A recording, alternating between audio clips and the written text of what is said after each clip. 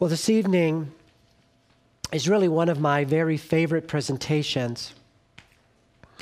And once again, before we launch into it, we're going to begin with a review of our last presentation. But before we do our review, if you'll join me in praying to our great Savior as far as possible, let's kneel.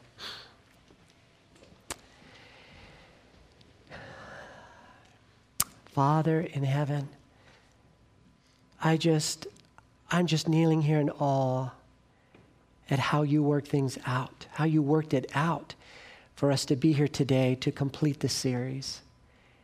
You are the great I am, and you work things out in ways that are so far beyond our ability to even comprehend. But thank you for your goodness and mercy, your great power, your leading. And Lord, as we get together here, the Sanctuary, Father, is all about imagery. And tonight we're entering into really a beautiful study. And I just pray for the outpouring of your Holy Spirit. Lord, that the canvas of our minds will be aglow with the colors of things to come.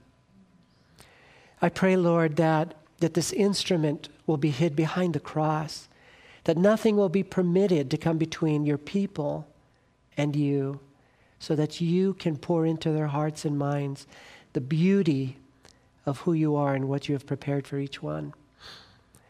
We ask for your angels, Lord, to encircle us, to keep the evil one out, that he won't interfere and annoy. And I think of those who are yet coming, that, Lord, they will be able to make it here. And now, Lord, I pray, teach us. Be our teacher. Oh, may your voice be sweet to our hearts. We pray. We thank you for this and ask it all in Jesus' name. Amen. I hope everyone has gotten a handout. Has everyone gotten is there anyone that has not gotten a handout? There's one over here that needs a handout to my right. Lauren does. I guess I should ask where are. Okay, there. Bill's got the handouts. Okay, good. And he's passing them out back there. All right, some more are heading to get some handouts. You're going to need those. And make sure to add those to your book so that you're able to later present these series to others. And this is such a unique yet simple way to present the gospel. It's the way God gave it to the children of Israel. And when we look at what God revealed to them, it makes what God revealed to the Christian church, bringing it together, and you get this holistic picture, a mosaic of who God is absolutely beautiful. Bill, we have right here, Lauren, thank you, you're on it. And so I really want to encourage each one. Miss Susan has the lectures, send them all to her.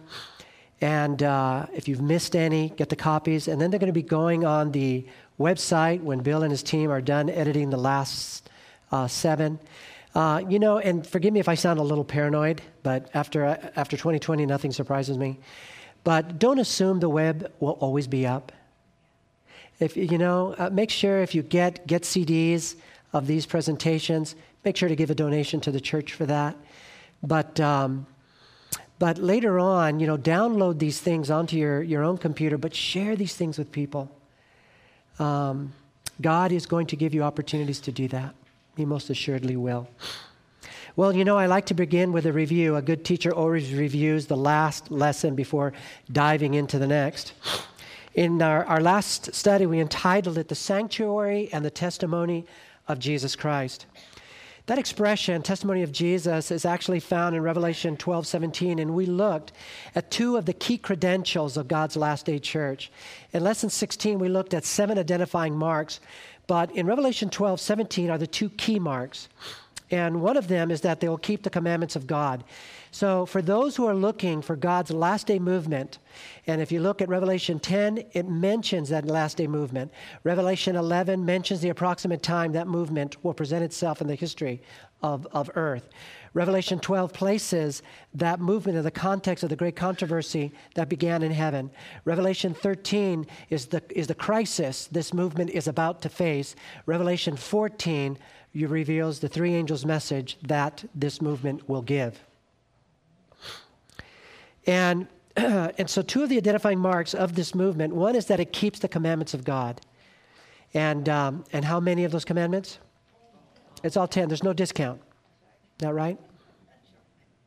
There's no such thing as 90% loyalty. We're either loyal to God or we're not. It's just that simple. And then it mentions that they also have the testimony of Jesus Christ. And we studied in Revelation 19:10, allowing the Bible to define its own words, that the testimony of Jesus Christ is the gift of prophecy. And we've looked at how the era of God's people is divided into three parts: the Jewish nation, the Christian church, and the remnant church. And that the Jewish church was given the gift of prophecy. The early Christian church was given the gift of prophecy. And the big question was, will God visit his last day people with the gift of prophecy? And in that study, we discovered that, in fact, he did. We looked at 4 identifying marks of a prophet. And I'm not going to go into that tonight because I did a whole meeting on it. But it's very important to remember that the Bible said in the last days, beware of false prophets. It did not say all prophets. So there is a distinction. So if there's false prophets, there's obviously what kind of prophets?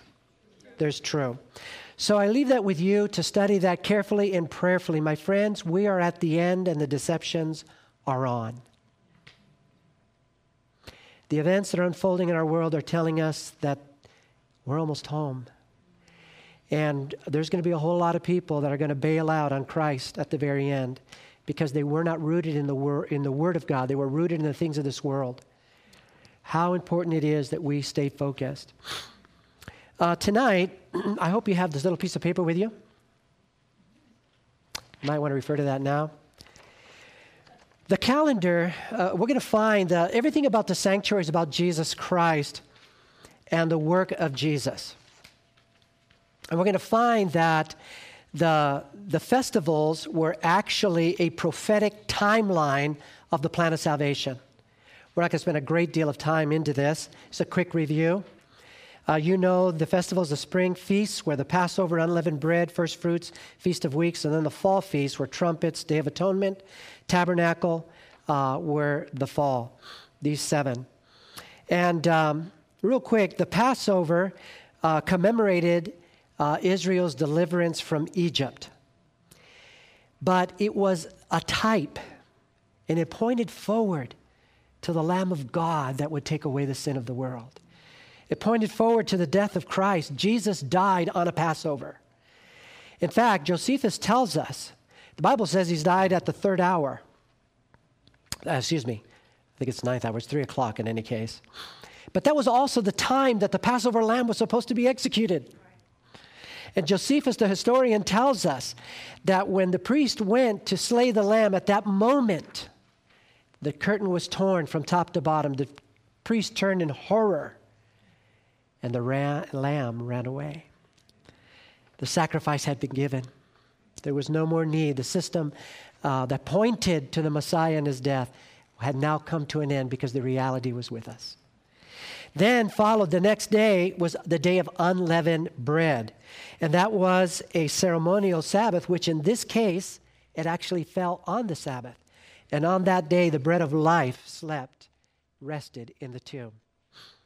Then the day after that was the Feast of First Fruits. And the Feast of First Fruits was actually a commemoration of the coming harvest.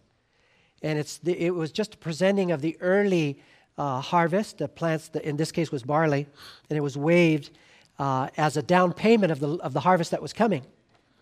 And it was the Feast of First Fruits, and it pointed to Jesus who resurrected from the dead. Paul refers to Jesus as the first fruits of those who are going to follow. Then 49 days or 50 days later is the Feast of Weeks, which is a feast of harvest, a grain harvest. And it was on this day that the Lord poured out the Holy Spirit upon the disciples, and 3,000 were won to the Lord on that day. There was another harvest, a bigger harvest. Then you have the fall feasts. And the Feast of Trumpets was to announce the coming of the Day of Atonement. And it started 10 days before. And if you use day for a year of prophecy, you're looking at a 10-year proclamation given by the Millerite movement leading up to 1844, announcing the judgment that was going to take place. Of course, they thought it was Christ coming to earth. Then you have the Day of Atonement, which is the great day of judgment. And we studied how at the end of the 2300-day prophecy, it began, which is October 22, 1844. So now, tonight we're going to look at the Feast of Tabernacle. And it was also a harvest celebration. And it actually celebrated the fact that all the harvest was in. The season was over. And interestingly enough, God was revealing to Israel in 1 year the entire plan of salvation, the whole calendar of salvation.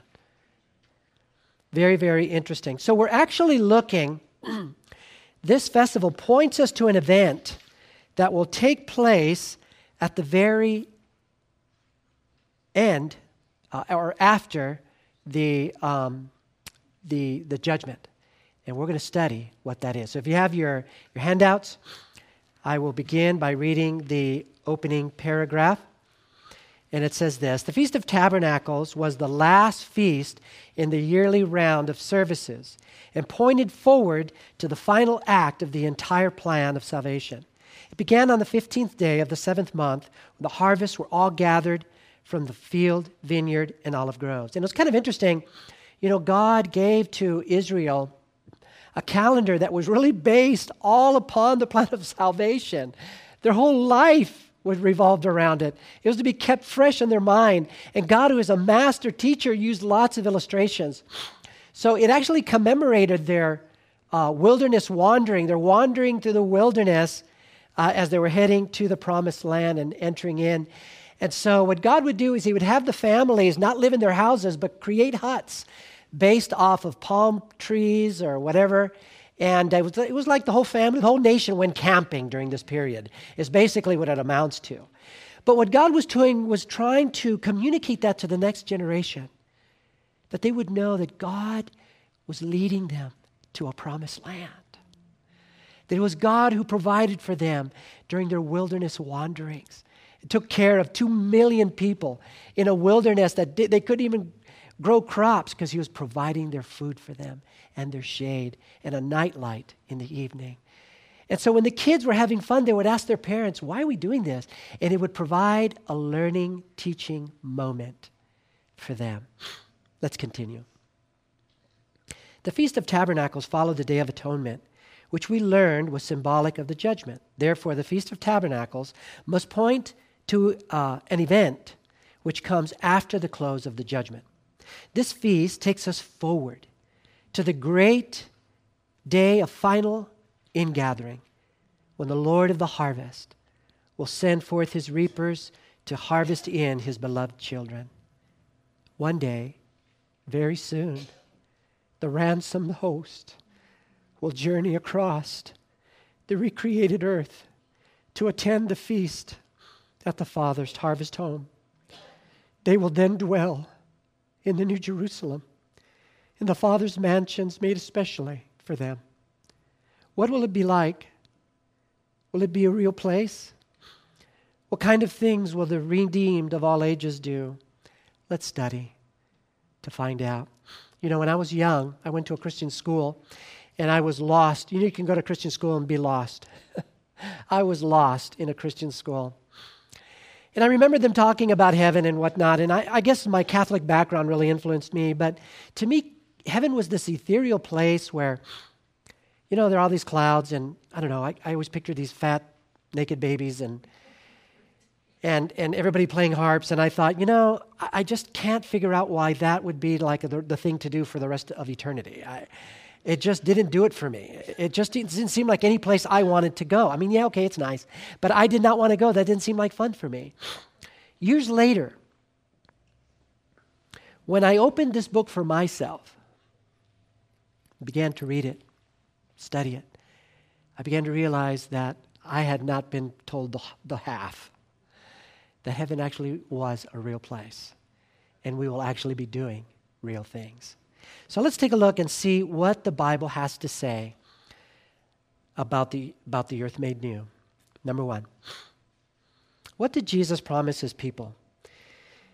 In John 14:12, Jesus said, in my Father's house are many what? Mansions. If it were not so, I would have told you. I go to prepare a place for you. We have a room waiting for us in our Father's house. Two things about that. You know, when Saul and I were living in Wilmington, North Carolina, it was a small church, and we were young, and we were very much involved with that church. In fact, we did a lot. We wore many different hats. And, you know, there were times that we just needed a break. And Swellen's father and mother lived about 2 hours away, and we would go to their home, and I knew that in that home was a room waiting for us, and we could just rest there. It was amazing. And what's more amazing is knowing that God, our Heavenly Father, is preparing a place for you and me. Now, you know, I've been to many hotels. I've been to really nice ones, and I've been to real cheesy ones. And, you know, they're all kind of the same, at least the way they're laid out. Some a little different than others, but some are more gussied up than others. But pretty much, you've seen one, you've seen them all. I can assure you that the home that God is preparing for us, in the room he's preparing, will not be cookie cutter. He knows you. And that room, he is going to design it the way you would have wanted it designed if you had a say in it. On that day when we arrive, we're going to open that door into our room, and we're going to walk in, and we're going to say, wow, I really like that. And we're going to, no sooner are we recovering from that, we're going to say, I would have put that there. And, oh, I can't believe it. That's exactly what I wanted. And we're going to go through that whole place just like that. No cookie cutters in the home that God is preparing. No cookie cutters. Number two. And can you, by the way, can you picture that night so long ago when Jesus was explaining that to his disciples? How precious. Number two. What else do we know about this place Jesus is preparing? Isaiah 65:17, it says, for behold, I create new heavens and a new earth, and the former things shall not be what? Remembered or come to mind. Can you say amen to that? It'll be a new world. I want to ask you something, friends. You think there are going to be trees there? How about crystal clear rivers? Beautiful mountains and plains, lakes and blue skies, and beautiful animals. You bet. In Hebrews 11:16 it says, for he has prepared a what? A city for them. You know, I grew up in a city. I don't have much use for them. I was born in Manhattan, New York. We lived in Chicago, and I grew up in L.A. If I don't see another city, I will be quite happy. But this one is going to be different. And we're going to unpack some things about that city. Matthew 5:5 says, blessed are the meek, for they shall inherit what? The earth. God is going to give this planet to us. This world has been a trail of tears, hasn't it? That one, the tears are wiped away. Isaiah 65:21. They shall build what? Houses and inhabit them. They shall plant vineyards and eat their fruit. You know, so here Jesus is preparing a place for us, and we are going to build houses. So let me share with you the picture that's coming to my mind. The Father's house that has prepared a place for us is where you and I are going to go to each Sabbath to worship our Heavenly Father. But out there, we get to build our place. Have you put much thought into where you're going to build your place? I see some of you nodding. Yes, absolutely. And what are you going to build with? You know, I want to build my place near a lagoon because I love the ocean. Now, granted, the ocean is going to be as big as it is now, but there's going to be seas. I mean, where are you going to put the whales, right? There's going to be large seas. And and I want to put mine next to a lagoon with part of my living room hanging over with an open place so that the dolphins can come visit me. My favorite critters are dolphins and otters. They're both very mischievous, which might give you some insight. Well, but I love these critters, and I want them to come visit me, and I want to be able to dive in and go with them. And then, what are we going to build our houses with? You realize we're not going to be going through the woods chopping stuff down. There's going to be signs, you can't cut stuff down here. And so it's good. They're going to be made out of precious metals and beautiful stone. And whenever I go to a rock museum and I see something I really like, we all have a recording angel with us. I go, I don't know how to pronounce that, but I want that in my house somehow. So can you kind of put that on the list? And but it's going to be a real place. And I remember our son, when they were little, we talk about heaven. He said to me one night, he says, "Dad, I want to build mine on a cloud so that as it moves, the whole world will be my backyard." And I remember thinking, I was about to say something, but I'm so glad I shut my big mouth. But I was going to say, you can't do that. But I thought, maybe you will be able to do that. And then Sarah, she was so cute. She'd have her whole room full of animals, and then she would tell me when she gets to heaven, she wants the real ones in her room. And I thought that was so incredibly awesome. But my friends, do we put much thought? Don't let the devil rob you of that. As you think more of heaven, it'll become more and more real to you. But we are going to have the opportunity to build our own place. Take a look. And then, by the way, on Sabbath, in my mind, I just picture people heading to the Father's house. And I just see these little groups of pilgrims and then joining together in these just streams of people heading there, singing that song, Marching to Zion, as the Sabbath hours approach. Oh, that's going to be so awesome. Let's take a look at number 3. What more do we know about the holy city? Revelation 21:16 says, the city is laid out as a what? A square. Its length is as great as its breadth, and is measured, the city, with a reed, 12,000 furlongs. Its length, its breadth, its height are equal. So if you want to put that into miles, you're looking at about 375 miles per side. So if you need a little reference for that, that is about the size of the state of Oregon. That's going to be the size of the city. Revelation 21:2 says, then I, John, saw the holy city, what? New Jerusalem, coming down from where? From heaven, from God. So I'm going to flesh this out a little more, but let this register in your cerebrum, that wherever heaven is, New Jerusalem is, the capital of heaven, is going to be relocated here. Keep that in mind. The next is Revelation 21:10 and 12. The holy Jerusalem, descending out of heaven from God, had a great and high wall with what? 12 gates. And those gates, of course, are representative of the 12 apostles. And we're told that each of those gates will be the size of a pearl. It'll be a pearl, is what it is. It's a pearl. And I marvel, and I just wonder to myself about the clam that thing would have come from. That's going to be huge. I'm just going to wonder how all that worked out. But don't you know that's going to be absolutely beautiful. Revelation 21:18, and the construction of its wall was of what?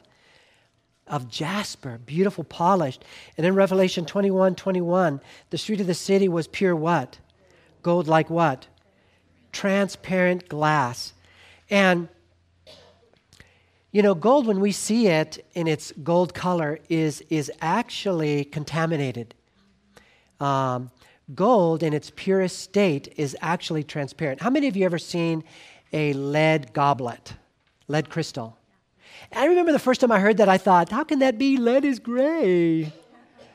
And here is this glass that's completely transparent. But when it's pure, it is that way. And how many of you dipped your finger and started rubbing it along the edge? Come on, how many of you have done that to make it sing? Absolutely, how cool is that? But gold in its purity is actually transparent. So picture this for a moment. This red stone, this transparent glass. all inner work through the city underneath. And then God, who is light. You're looking at a city that's going to radiate. All that gold is going to act like a fiber optic, and it's going to carry light. It's going to glisten like a jewel. It's going to be absolutely beautiful. Let's take a look at question 4. What does the Bible say about the city's water supply and food supply? Revelation 21:1 says, and he showed me a pure what? River of water of life, clear as what? Have you ever seen water that you can describe clear as crystal? You know, I have seen lots, and up here, the lakes up here are beautiful, and you can see deep. But I've never seen a water that ever made me think of this text until I went to DeLand, Florida. Anybody ever been there to see the manatees? DeLand, Florida. It's kind of hard from Idaho to get there, but I went out there, and the water is actually coming out of a spring, and it's warm. And the manatees come here in the wintertime to get warm. That's why they come to this area in DeLand. And we went over there, and there was a little area, an overlook area, and we were looking into the water. That water was so clear. There were large fish in there, and they just looked like they were suspended in midair. I was looking down at that going, that's crazy. I've never seen water so clear. But I bet it's not even nearly as clear as what the Bible here is describing.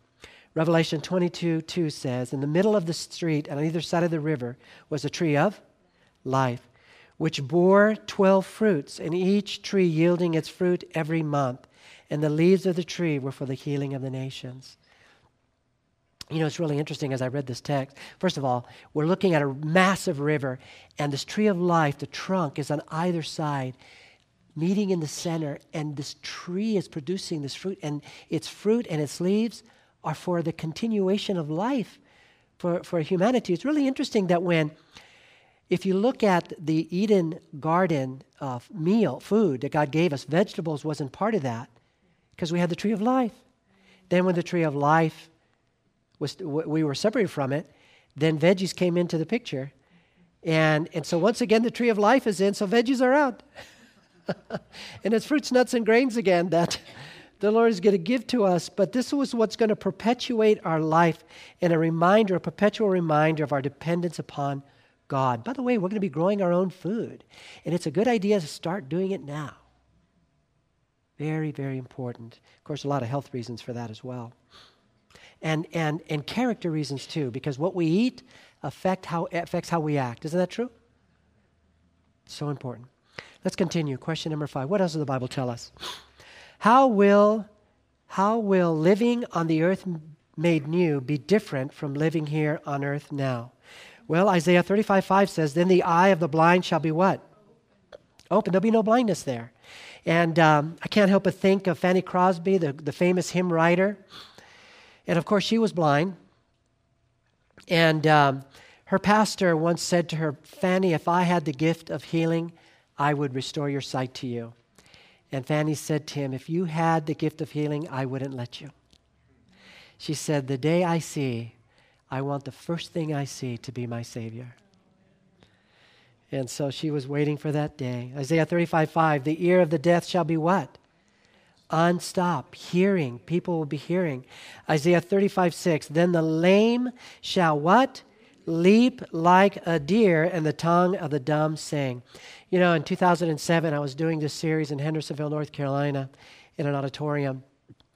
And I read this text wrong. I read it, and the lamb shall leap like a deer, and the tongue of the blind and the tongue of the dumb sing.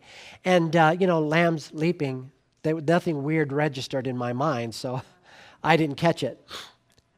But in the back of the auditorium that night was a man in a wheelchair. And I saw him racing down the aisle, and he said to me, Pastor, you read it wrong. And I looked back, and the lame shall leap like the deer. Yeah, I thanked him for that. That's right. There'll be no lame people there. Isaiah 65:25, the beast shall not what?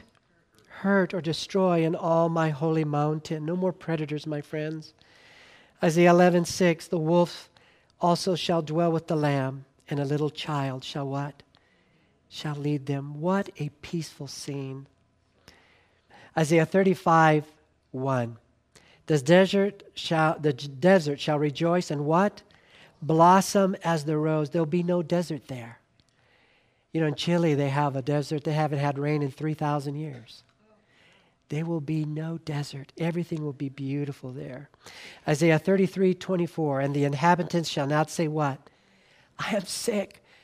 No more COVID. No more cancer. No, all gone. In Revelation 21:4, there shall be no more death, nor sorrow, nor what? Yeah. And it won't be just humanity that will be relieved. It will be all of nature that will be relieved. You know, and can you imagine, in the earth made new, there'll be no more police. There'll be no military. There'll be no medical professionals. There'll be no prisons. There'll be no zoos. It's just amazing how much of what we do here in this world is built around the damage of sin. By the way, in the meantime, I am so thankful for the police. Aren't you? Praise God. And for all these professionals that we have, because we need them now. But the day is coming. By the way, I don't think you're going to need pastors. I'm good with that. 16, verse 6, rather. Number 6. What kind of bodies will the saints have? Philippians 3:20 and 21. And the Lord Jesus Christ will what? Transform our lowly body that it may be conformed to his glorious body. Jesus had a real body. And you know, friends, is it good to know that the best is yet to come? You know, I've had surgeries. I'm missing parts now. My brother-in-law just had an emergency appendectomy, and I talked to him today, and I go, you're missing, you've got parts missing now, brother. But the Lord is going to restore everything that has been taken from us from sin. Isn't that beautiful? We're going to have real bodies. And let's see, the next text brings this out. 7, is Jesus real? Is Jesus' body real, or is it a spirit? Luke 24:39, behold my hands and my feet, that it is I myself. Handle me and see, for a spirit does not have what? Flesh and bones, as you see I have. You know, Jesus, when he took on flesh and bone, became part of us. He's linked to us now for all eternity. You know, oftentimes people will get a transfusion, perhaps if they've lost a lot of blood and they're on the verge of dying, they'll get a transfusion for life. The human race was going to die, and Jesus transfused himself into the race to save us. And forever, he's going to be part of us now. We're going to flesh that out a little more. Number 8, what other encouraging promise is given? Acts 3:20 and 21 says, that he may send Jesus Christ, whom heaven must receive until the times of restoration of what? Of all things. My friends, a better day is coming. Everything is going to be restored. You know, and I think for me the most beautiful place on earth is like Hawaii.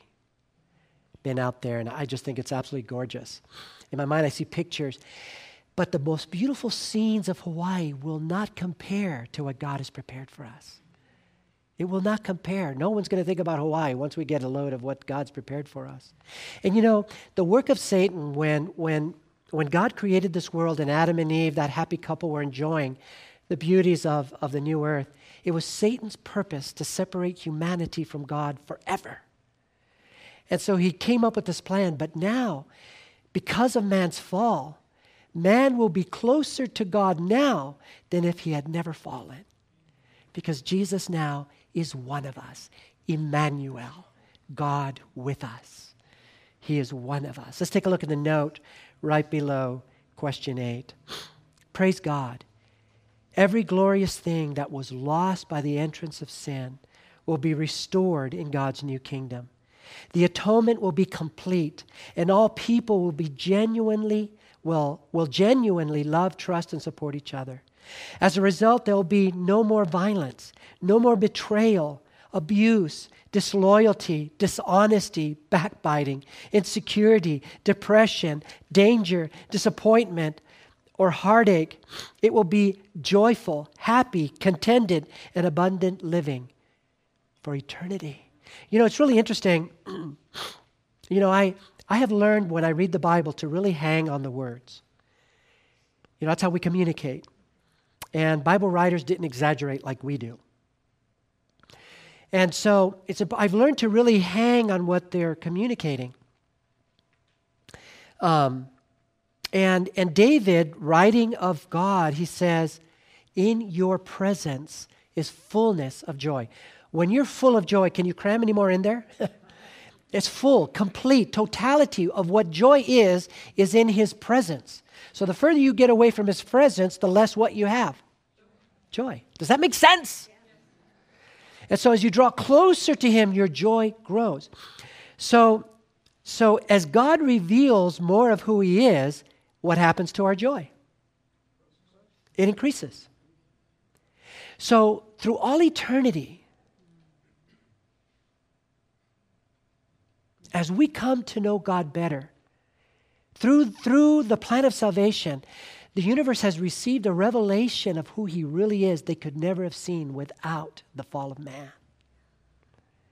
So at that moment, the capacity for the universe to experience joy and happiness and love increased because God's revelation increased. So let me just break that down for you this way.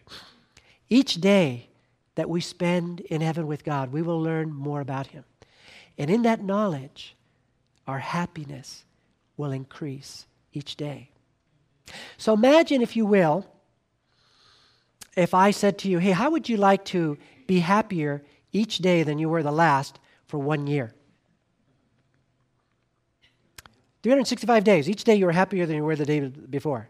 I mean, would you be in for that? Okay, try that for a whole year. Okay, try that for 5 years. Try that for 100. Try that for 1,000. Try that for 1,000,000. Try that for eternity. You would think at some point you just kind of go, poof! Wouldn't you? So filled with love and joy, yet the capacity to experience it will increase with the revelation. Amazing. Let's continue. Number 9. Will sad or painful memories of this life trouble people in heaven? Isaiah 65:17. The former things shall not be what? Remembered nor come to mind. I want to address two things right here.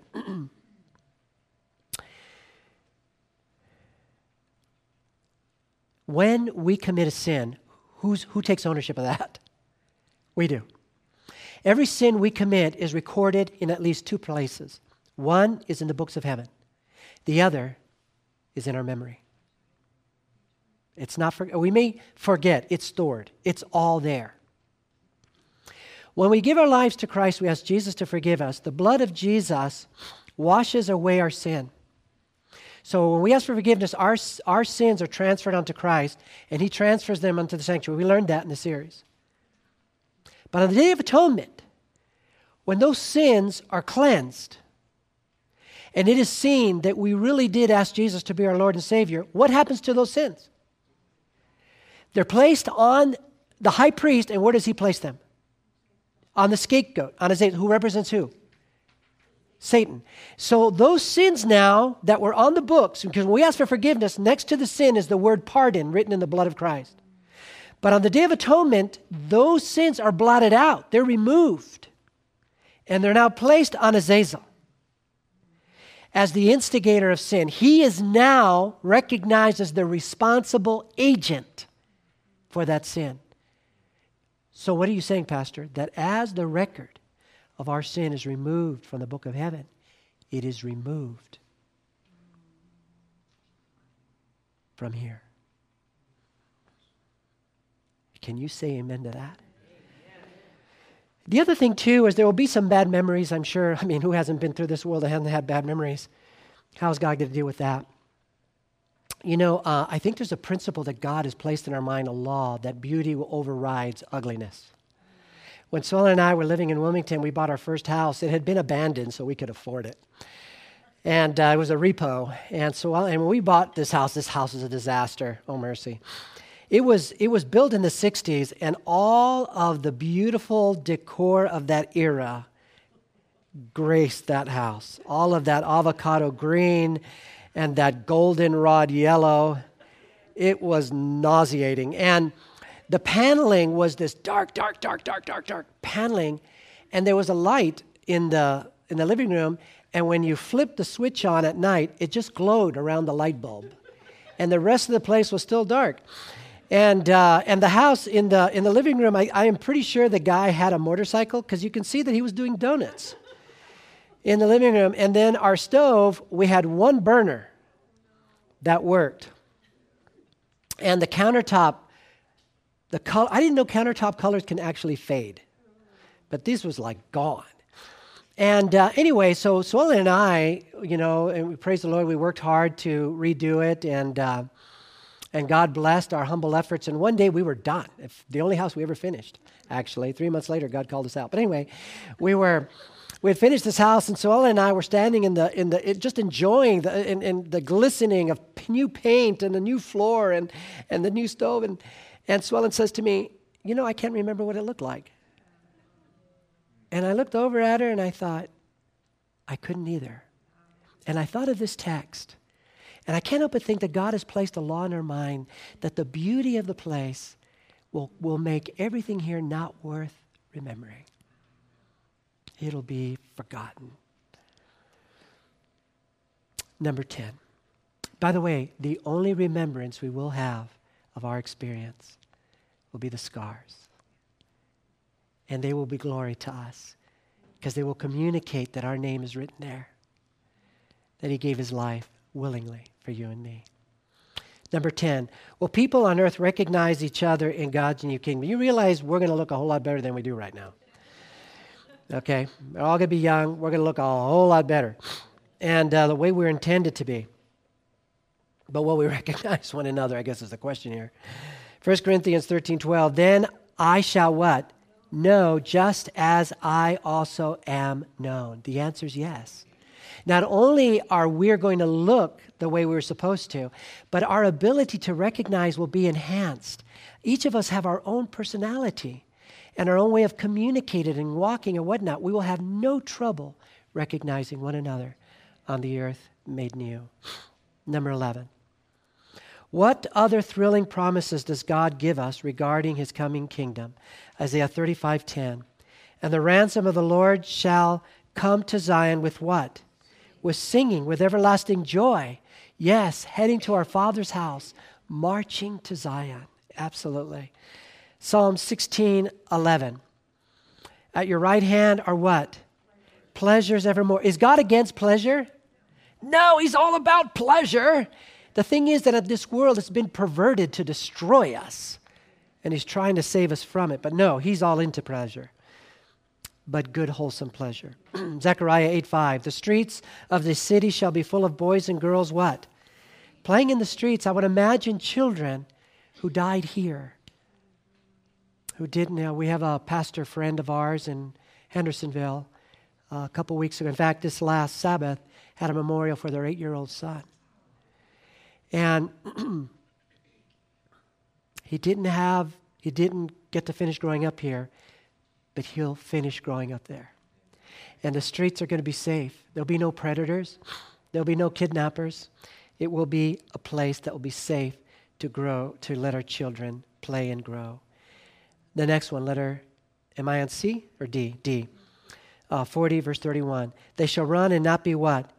Weary. They shall walk and not faint. This is becoming more precious to me with every passing day. Isaiah 40:31. They shall what? Mount up with wings as eagles.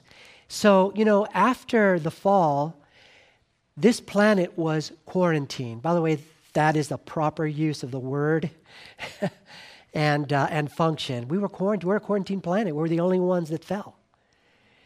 But when the curse is over, we're going to be able to travel to worlds afar.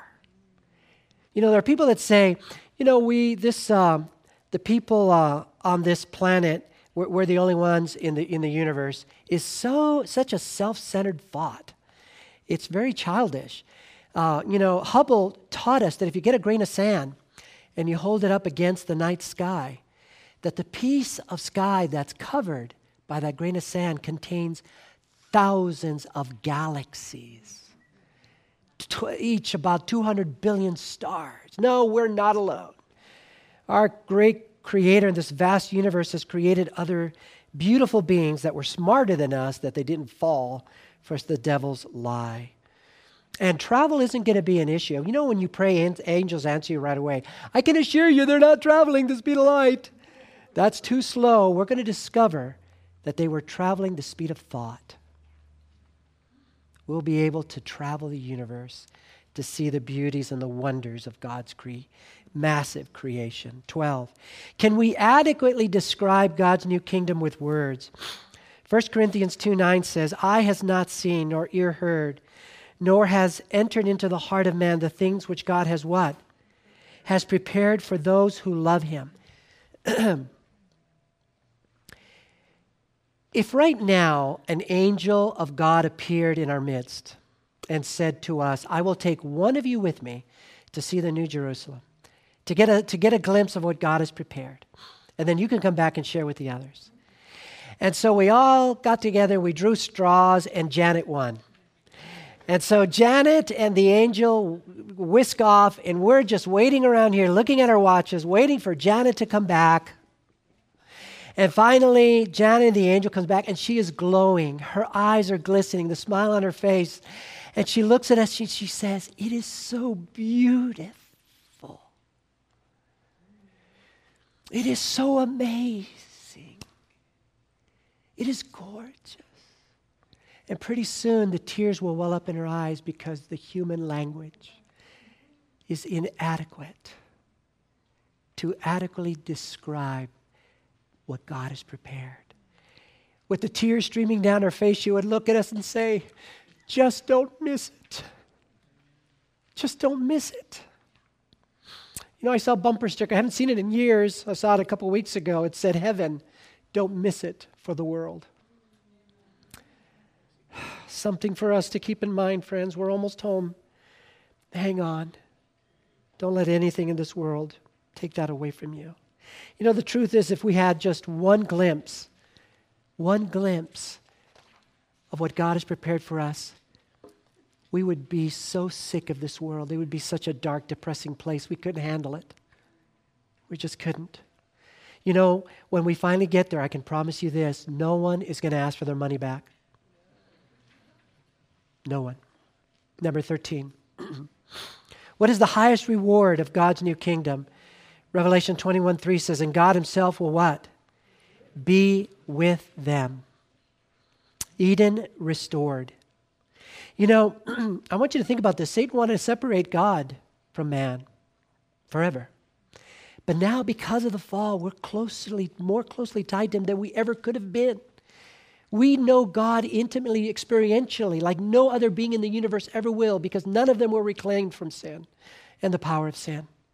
So God, wherever heaven was out there in the cosmos, once the earth is made new, is going to relocate his capital here. And he'll be with us forever. And to me, that's amazing. You know, whenever I see pictures of the UN and I see these people from different countries representing their countries and cultures, and they come with their unique dress, I think of what it's going to be like when the representatives of other worlds come to meet with God. They'll be coming here, and we'll be able to see it. How cool is that going to be? Number 14. And by the way, that will bring to fulfillment that expression, heaven on earth. 14. What will exclude people from God's heavenly kingdom? Revelation 21:27. But there shall by no means enter it anything that what? That defiles. My friend, don't ever forget, God is love. God is what? That God does not have love. He is the personification of love. Love exists because God exists. God is it. That means God has limitations. God is incapable of doing anything that isn't motivated by love. Every command of God is an expression of love. Lucifer rebelled against love. That is insanity. Love is not a mistake. Sin is not a mistake. You should have turned left, you turned right. Sin is not even breaking God's law if you do it ignorantly. Sin, Jesus said it, to him who knows it to be sin, it is sin. Him who doesn't know it to be sin, it isn't. Are you with me? So sin is knowing God's will and making a conscious choice to go against it. That's what the angels in heaven did, and that's why they were kicked out. And no one is going in that way. God has sent us the Holy Spirit. And through His power, if we will believe Him, He will transform our lives and make us anew and prepare us for the new kingdom. Can you say amen to that? Be faithful, my friends. Be faithful. 1 Corinthians 6, verse 9. Do you not know that the unrighteous will not inherit the kingdom of God? I want you to know something. I don't know what you may be struggling with, but I promise you God's bigger. And if you will cling to Him and give Him permission to transform your life and make the choice each day to follow, He will unleash His power in your life and set you free. And you're hearing it from one sinner to another. God is faithful. He is faithful. Number 15. What can I do about sin? 1 John 1:9 reminds us, if we what? Confess our sins, He is faithful and just to what? To forgive us our sins and to what? Cleanse us of all unrighteousness because of the Lamb of God. And it's not because you deserve it. You don't. Neither do I. But it's because He's good. And He cannot lie. He's promised. Because He knows there's no other way for us. We are toast without Him. And I shared this with you, and I think it bears repeating. When we talked about the sanctuary as an experience with God, a walk with God, we talked about how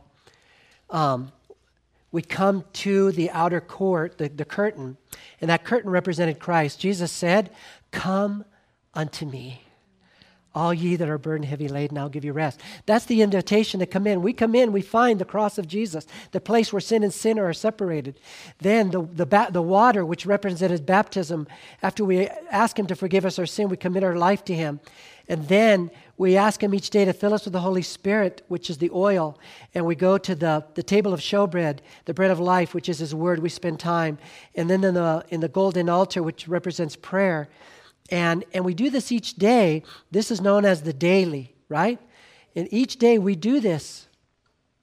And when we're reading the word or maybe in prayer, God reveals to us a sin. Remember, we learn at that moment, we come back to the altar and we confess that sin and ask God to forgive us, right?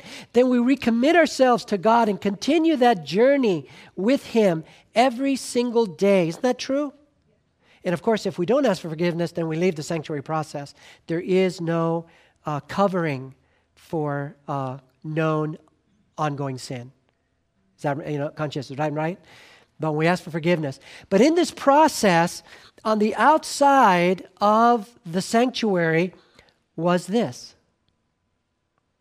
It was a curtain made out of linen all around. And while we're in that, do you know what this curtain represented? The righteousness of Christ. And while we're in this process, this growing process with Him, He has got us covered. That's the lesson of the sanctuary. As long as we're in the process, He's got us covered. Don't ever forget that. Our next question, where are we here? Number 16. What did Jesus say is the formula for success in this life and the next? Matthew 6:33. But seek what? First the kingdom of God and His righteousness, and how much? All these things will be added unto you. You know, everything in this world is passing away. Don't live for this world. Right now we're seeing all kinds of stuff happening. Don't try to decipher it through CNN, through Fox News, through the internet. The devil is using all of it. And if you get caught up in that, you're going to lose your soul. Interpret it all through this. Through this. This is the great lie detector. This is what God has given to us to reveal himself to us. And we all have struggles, and I just want to share with you, it's nothing compared to what's coming. But God gave himself as a covenant. He made a covenant with each one of us that he's going to take care of us. Now, we have to obey him, right? And as we follow what he tells us to do, then he has the judicial right to protect us. But do you remember that story in the Old Testament? It's an amazing story. But when God entered into a covenant with Abraham got those sacrificial animals and cut them in half. Remember that whole business? And then, he kind of made sure that all the vultures and stuff stayed away. And then all of a sudden he saw in vision, he saw God in his radiance. He called it like a fire, a furnace, walking down the middle of those dead animals. And I remember the first time I saw that, I thought, okay, that is like really weird. And let me tell you what was happening. In that culture, when you enter into a covenant and you divided the animals like that and then walked between them, what you were saying, what you were now initiating, you're putting the covenant into effect. And you are now saying, if I break the covenant, may what happened to these animals happen to me. It was a guarantee that covenant wouldn't be broken. That God would condescend to enter into Abraham's understanding to communicate to him his part of the bargain, how serious he was about the bargain, that he would walk down that and say, may this happen to me if I in any way break my deal with you. My friends, he committed himself. Trust him. Listen to him. He has laid it all on the line for you and me. He's promised. You can trust him. You can. I have learned in life that before there's sin, there's distrust. Distrust always opens the door for sin. We can trust him completely. Put him first. He'll take care of your needs. Number 17. And let me rephrase that. Or let me emphasize that. Put him first. Put him before your job. Before your relationship. Put him before your material needs. Make sure you honor him first, and he'll take care of the rest. Promised. 17. What is the final invitation in the Bible? Revelation 22:17 says, and the Spirit and the bride say, come. And let him who hears say, come. And let him who thirsts come. And whoever desires, let him take the water of life freely. Every one of us has a standing invitation to our Father's house. Jesus has paid the price for your admission. Now it's up to us to trust him day by day as he leads us to the eternal city. I want to end with a quote. I read this book years ago. It was a book given to me by my mother, and out of guilt, I carried it with me. I was still a heathen, and I didn't want to read it. And then when I finally did find Jesus, and I began reading this book, it really changed the course of my life. The book is called The Great Controversy. And I just want to read the last paragraph in this book. The great controversy is ended. Sin and sinners are no more. The entire universe is clean. One pulse of harmony and gladness beats through the vast creation.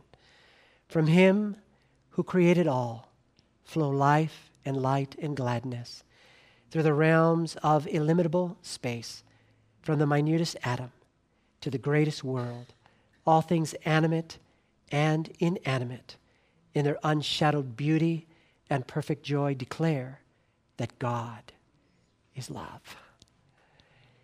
He was who he claimed to be. God can be trusted. And here, my friends, is the final appeal of this study. Is it your desire to develop a beautiful relationship with Jesus through daily Bible study, daily prayer, and a faithful life of service, that you may be among the people who enter the holy city? Is that your desire? I want to encourage you all to keep these studies handy, to ask God to give you opportunities, perhaps this year, just ask him to bring one person, just one person to you that you can study with. And then this fall, there's going to be a series Pastor David is going to give. I'm going to ask you to be lifting your servant pastor up in prayer.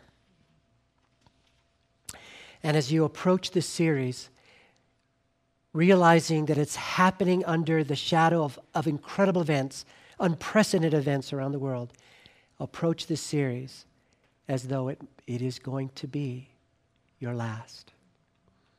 God will bless you. And I pray that one day we will meet again, but this time under the tree of life.